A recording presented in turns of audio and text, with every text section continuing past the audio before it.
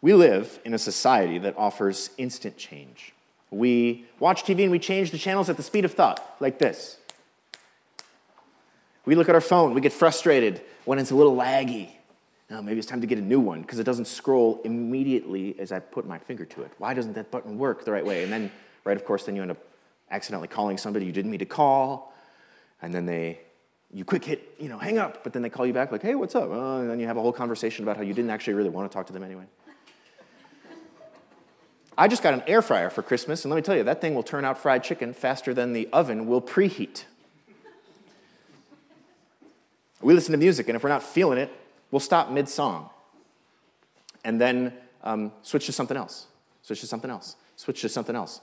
Back in the days of vinyl, some of you know what I'm talking about here, you drop that needle and you just listened to that thing until you heard the song you actually wanted to hear because you didn't maybe really know, okay, where's track 3? Somewhere in here. Well, I guess we'll just suffer through tracks 1 and 2. Kids, you can ask your parents about that someday. Because we change channels and screens and food and music very easily and very quickly, we think we should also be able to change our lives quickly and easily, don't we? We're in a series in the book of Exodus, and today I want to talk with you about how God changed Moses, and this is worth our time because God uses the same process to change you today. Same process he uses to change me. And note I say process, and that's intentional because godly change is a process that takes time and rewards perseverance. Exodus 2, which we didn't read this morning, but it's important for this preaching and important for the context here. You can read in Exodus 2 that one day when Moses was 40 years old, he saw an Egyptian beating an Israelite. What does Moses do? Moses kills that Egyptian. The next day, Moses sees the same Israelite, that one he just rescued, and he expects maybe that the Israelite's going to be thankful. Like, oh, Moses, you saved my life. But instead, this Israelite says, oh, here he comes again. Are you going to kill me too? Now this is a big uh-oh moment for Moses because the word is out. The Pharaoh finds out. Moses knows he's going to be taken out. And so he gets out of Dodge. He flees Egypt and heads into the wilderness of Midian, where he gets married and ends up working as a shepherd for his father-in-law, Jethro, for 40 years. And this is where we pick up in Exodus 3, verse 1. Moses was tending the flock of Jethro, his father-in-law. For 40 years, all Moses saw were sheep, sheep, sheep, more sheep. I'm told that sheep are pretty dumb. I'm told that sheep are kind of smelly. 40 years, this is what he does. He has to be thinking, this isn't what I thought my life was going to be. I used to be a prince in Egypt. This has got to change. It happens to us too, doesn't it? We get stuck in ruts. What is it for you, do you think? Are you overly critical of other people? Is your spending way out of control? Have you lost your zeal for spiritual practices, reading the Bible, prayer, following hard after Jesus? Just like Moses, we say, this isn't right. It's got to change. But how? How does that happen? The process of change begins with God's presence. The messenger of the Lord appeared to Moses in flames of fire from within a bush. This is no ordinary messenger, by the way. This is Jesus before he was born in Bethlehem. And this is no ordinary fire. This is the fire of God. The fire of God appears when God calls Gideon and also Amos later in the Old Testament.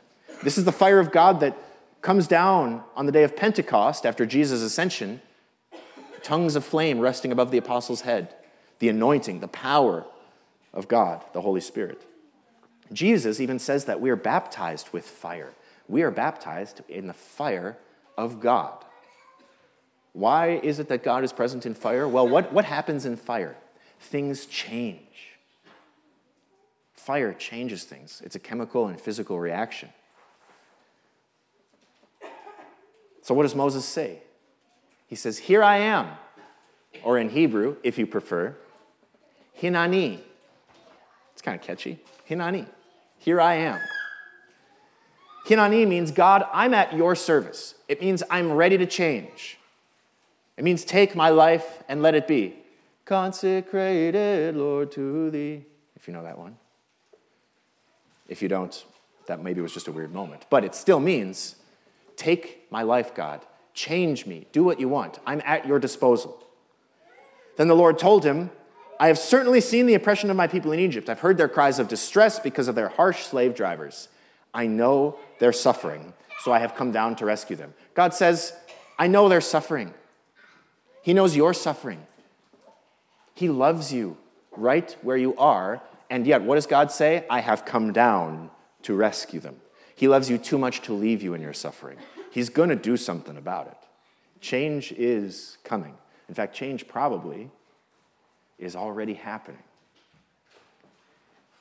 This process of change continues with God's plan. The cry of the Israelites has reached me. I've seen the way that the Egyptians are oppressing them, God says. So now go.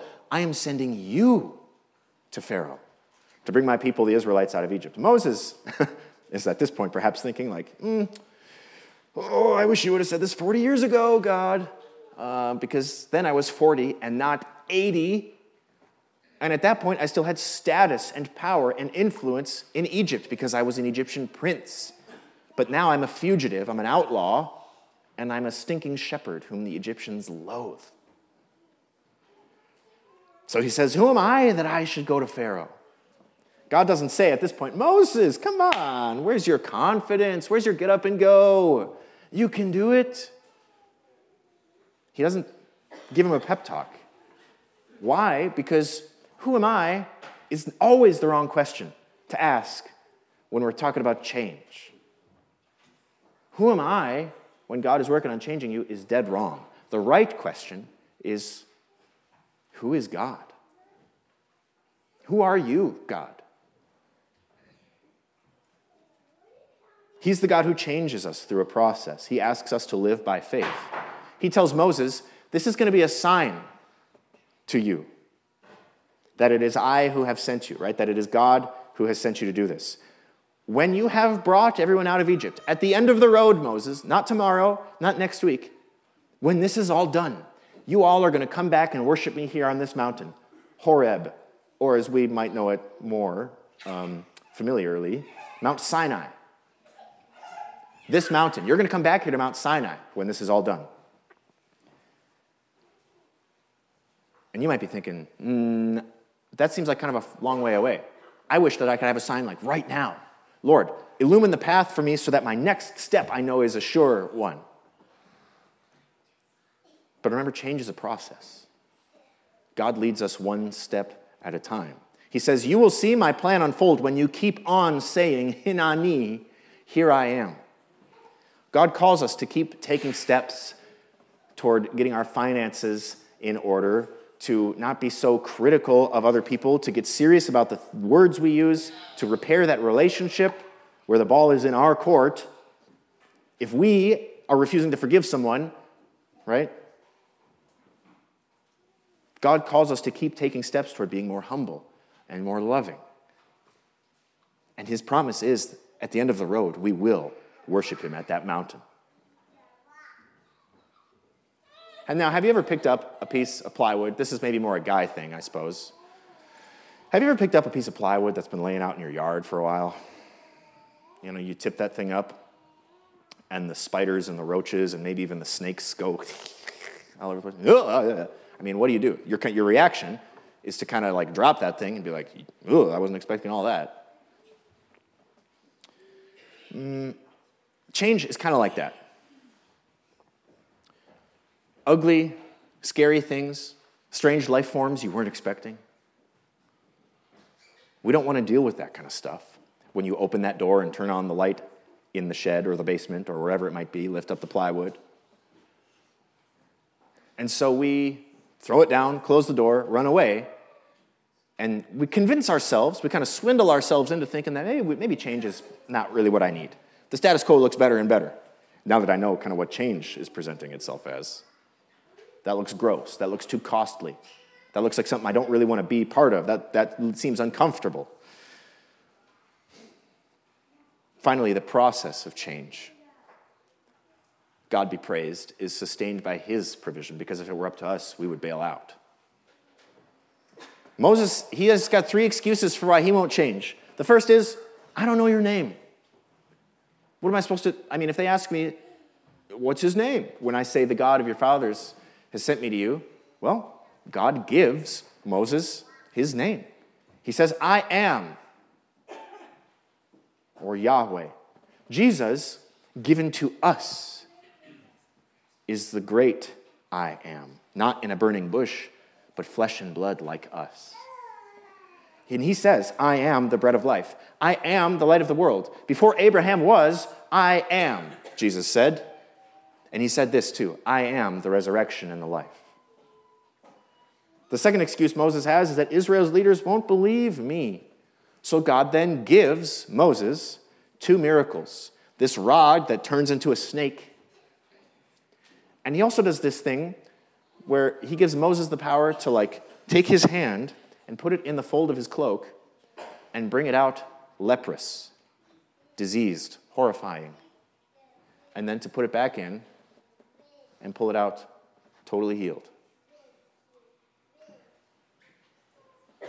Well, Jesus' cross and resurrection correspond to that, and those are much greater displays of power and victory than a little wooden staff and a kind of a parlor trick, really, compared to Jesus rising from the dead, a little leper's hand.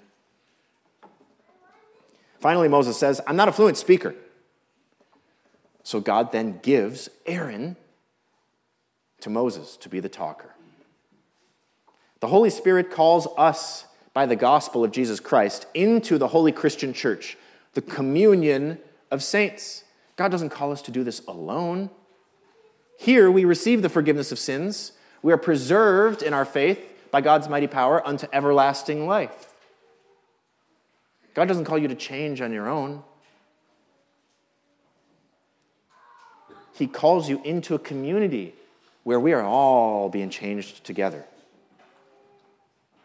Where God uses us as instruments in his hands to bring grace to you. So what are your excuses that you might give to God? God, I'm too old. God, I'm too young. God, I'm too messed up already. God, my train has left the station. My ship has sailed. The window of opportunity is closed. I'm past my prime. The voice from the bush is the voice of the Lord's messenger, Jesus. And Jesus says to you, I love you. I have redeemed you. I'm not finished with you. We've got work to do. In the early 19th century, Napoleon Bonaparte was in the middle of a huge battle, and his officer said, if we do not retreat now, we will be destroyed. Napoleon called his bugler and ordered him, sound the retreat. The 14-year-old bugler began to cry. Napoleon commanded him again, sound the retreat. The bugler replied, I was never taught how to sound a retreat. I was only ever taught how to sound a charge, an advance. In that case, Napoleon commanded, sound an advance. The bugler sounded an advance, and history records that Napoleon and his armies won that battle. You might be calling on God to sound a retreat in your life, but he only knows how to charge. He only knows how to take ground in your finances, in your personal relationships, in everything and anything that is going on in your life. He is at work in you, and he does not retreat. It's called the fire of God, and he is determined to change us through his presence, through his plan, and through his loving provision. And what are we to say to all of that? Well, here's one suggestion. We could all say, Hinani, here I am, Lord. Amen.